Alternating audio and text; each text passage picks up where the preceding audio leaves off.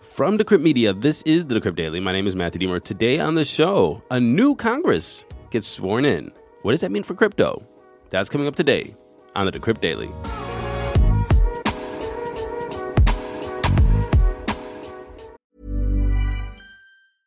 Introducing Wondersuite from Bluehost.com. Website creation is hard, but now with Bluehost, you can answer a few simple questions about your business and get a unique WordPress website or store right away. From there, you can customize your design, colors, and content. And Bluehost automatically helps you get found in search engines like Google and Bing. From step-by-step guidance to suggested plugins, Bluehost makes WordPress wonderful for everyone.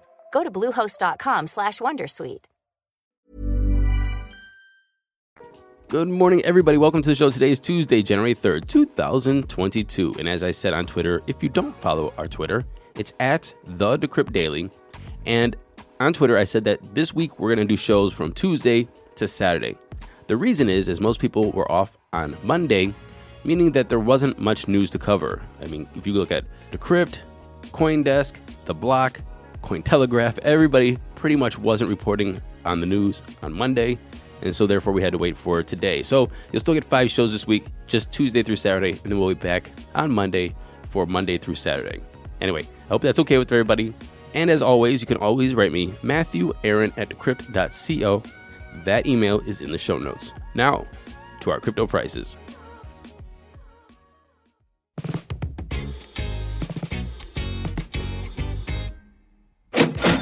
Here comes the money. Here we go. Money talk. The time is 10:42 a.m. Eastern Standard Time. We have Bitcoin sitting at $16,644, down 0.5% in 24 or 1.1 in 7. Ethereum's number 2 at $1,209, down 0.8% in 24. Tether's number 3, USDC's number 4, and Binance is at $245, down 0.7%.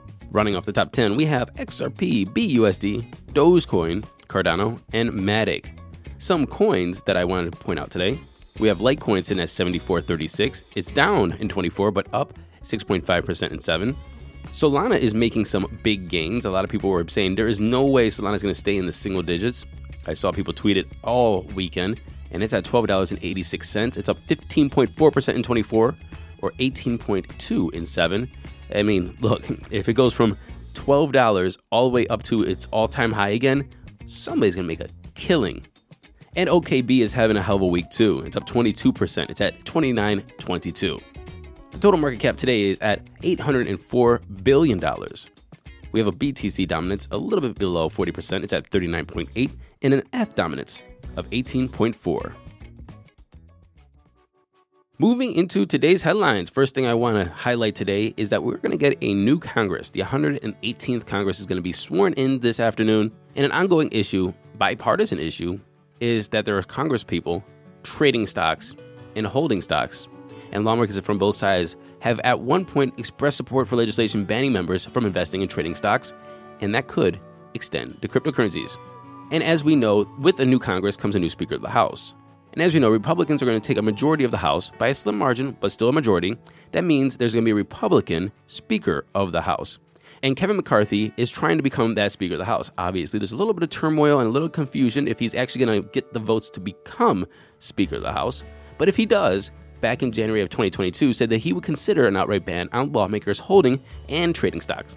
And that measure could extend to crypto. As we know from reporting on the show and many other places, our last Congress, the 117th Congress, saw 77 lawmakers reportedly violating the disclosure requirements. If you're in Congress and if you trade stocks or cryptocurrencies or whatever, or buy new real estate, you have to disclose it within a certain window of time. And a lot of people failed to do that. A lot of Congress people failed to do that under the Stop Trading Congressional Knowledge Act, or the STOCK Act. Also, there's a problem with Congress trading stocks. Basically, right now, you can sit on a committee, say for banking, then pass some laws about banking, walk out the room and short the banking industry, then pass the law on banking. Now, obviously, that is no bueno. There's ethical concerns there, and it is not legal. However, there's a lot of correlation that this still happens, and there's really little to no repercussions when it does.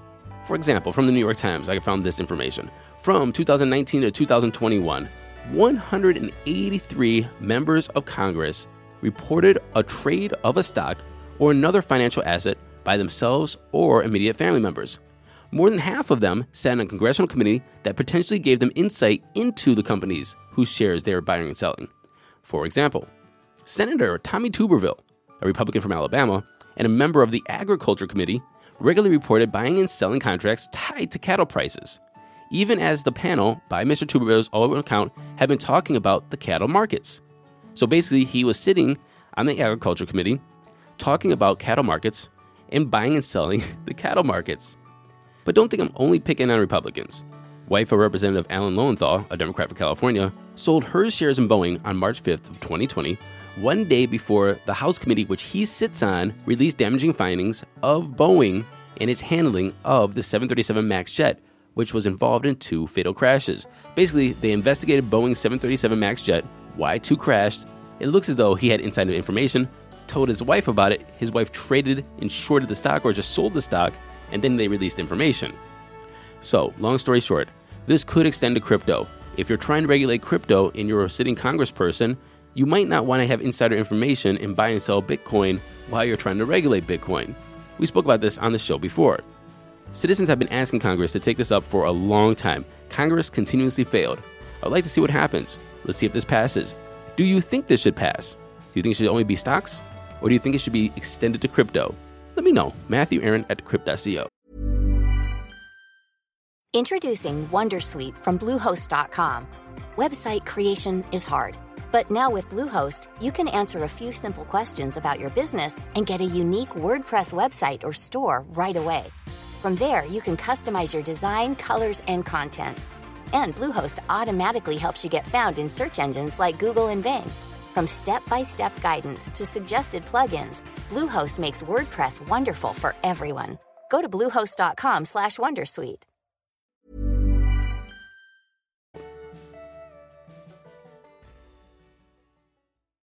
The elephant in the room that I think not enough people are talking about, Genesis, is owned by Digital Currency Group, or DCG. It's in a bad spot. The company's lending arm halted customer withdrawals in November amid the downfall of FTX, and it reportedly owes users of Gemini's Earn product around $900 million. So Genesis was the primary partner of Gemini Earn, which allowed users to deposit their cryptocurrencies and receive yields of between 0.45% and 8% interest. And well, the $900 million question has yet to be resolved. So, co-founder of Gemini, Cameron Winklevoss, tweeted an open letter to founder and CEO Barry Silbert, addressing what he characterized as evasive tactics by DCG and Silbert as they collectively try to resolve the situation by working out a consensual resolution. But Cameron alleged that Silbert and his companies have slow-walked the process. Winklevoss wrote, "We appreciate that there are startup costs to any restructuring, and at times don't go as fast as we would like. However, it's becoming clear that you have been engaging in bad faith stall tactics." Silbert has been accused of refusing to get in a room with Gemini leadership to hash things out and agree on a timeline with a key milestone. Cameron added, "After 6 weeks, your behavior is not only completely unacceptable, it's unconscionable. The idea in your head that you can quietly hide in your ivory tower and that this will all magically go away or that this is someone else's problem is pure fantasy." In a November letter, Silbert, he attempted to reassure investors that DCG faced no imminent threat amid the industry's wide shockwaves following FTX's collapse, which we've seen that one before. Well, Cameron's not the only one that's pissed off. Apparently, users are too. 3 Gemini Earn users are seeking arbitration in a class action lawsuit against broker Genesis and its parent company, DCG. The claimants allege that Genesis and DCG breached their contract with them by attempting to conceal their insolvency. The lawsuit alleges that Genesis attempted to conceal its insolvency via a sham transaction involving debt owned by bankrupt crypto hedge fund 3 Arrows Capital. In this transaction, DCG allegedly bought the right to collect $2.3 billion in debt owed to Genesis by 3 Arrows Capital in the form of a promissory note for $1.1 billion, due in 2033. The class action continues. This failure to cure the insolvency and continue representations that it was not insolvent breached the contract and constituted an events of default, which automatically terminated the loans between claimants and Genesis, therefore triggering GCC's obligation to return claimants' digital assets. We have some Bithumb news today. Bithumb's largest shareholder, Park Moe, committed suicide a couple days ago. Park was being investigated for embezzlement and stock price manipulation. And a couple days later, The former chairman of Bithumb, Lee Jung-hoon, has been found not guilty of fraud. He was cleared of all wrongdoings relating to the 2018 Bithumb coin token sale. There's been a ruffle-tuffle, and more than 5 minutes it lasted, between the Securities Commission of the Bahamas, the SCB, and John J. Ray III, FTX's new CEO. And the SCB sought to correct material misstatements made by FTX's chief executive. Among the contested points were SCB's own calculations regarding the value of assets which it has been holding since FTX filed for bankruptcy last month. Those hodlings are worth $3.5 billion, according to their calculations, and that's based on the market price at the time they were seized. FTX are saying, nah, we don't think so. They said that those assets are worth around $296 million at the time the Bahamas took custody of them. FTX has also stated that the SCB has been stonewalling, saying that the regulator and other Bahamian authorities have shown complete refusal to provide any information whatsoever, including an account of the diverted assets. The SCB hit back on Tuesday, saying that FTX's statement was based on incomplete information, and that FTX chosen not to use their ability to request information from the joint provisional liquidators overseeing the bankruptcy process. The SCB continued to say, Mr. Ray has not once reached out to the Commission to discuss any of his concerns before airing them publicly. The Commission has still not received a response to a 7th of December 2022 letter to Mr. Ray offering cooperation with Chapter 11 debtors. Let's just say this back and forth is going to play out for a while. And finally, SushiSwap has made the decision to shut down Kashi, its lending protocol, and Miso, its token launchpad. They said the Kashi had a number of design flaws and ran at a loss, and had lack of resources dedicated to it. Miso merely suffered from lack of resources.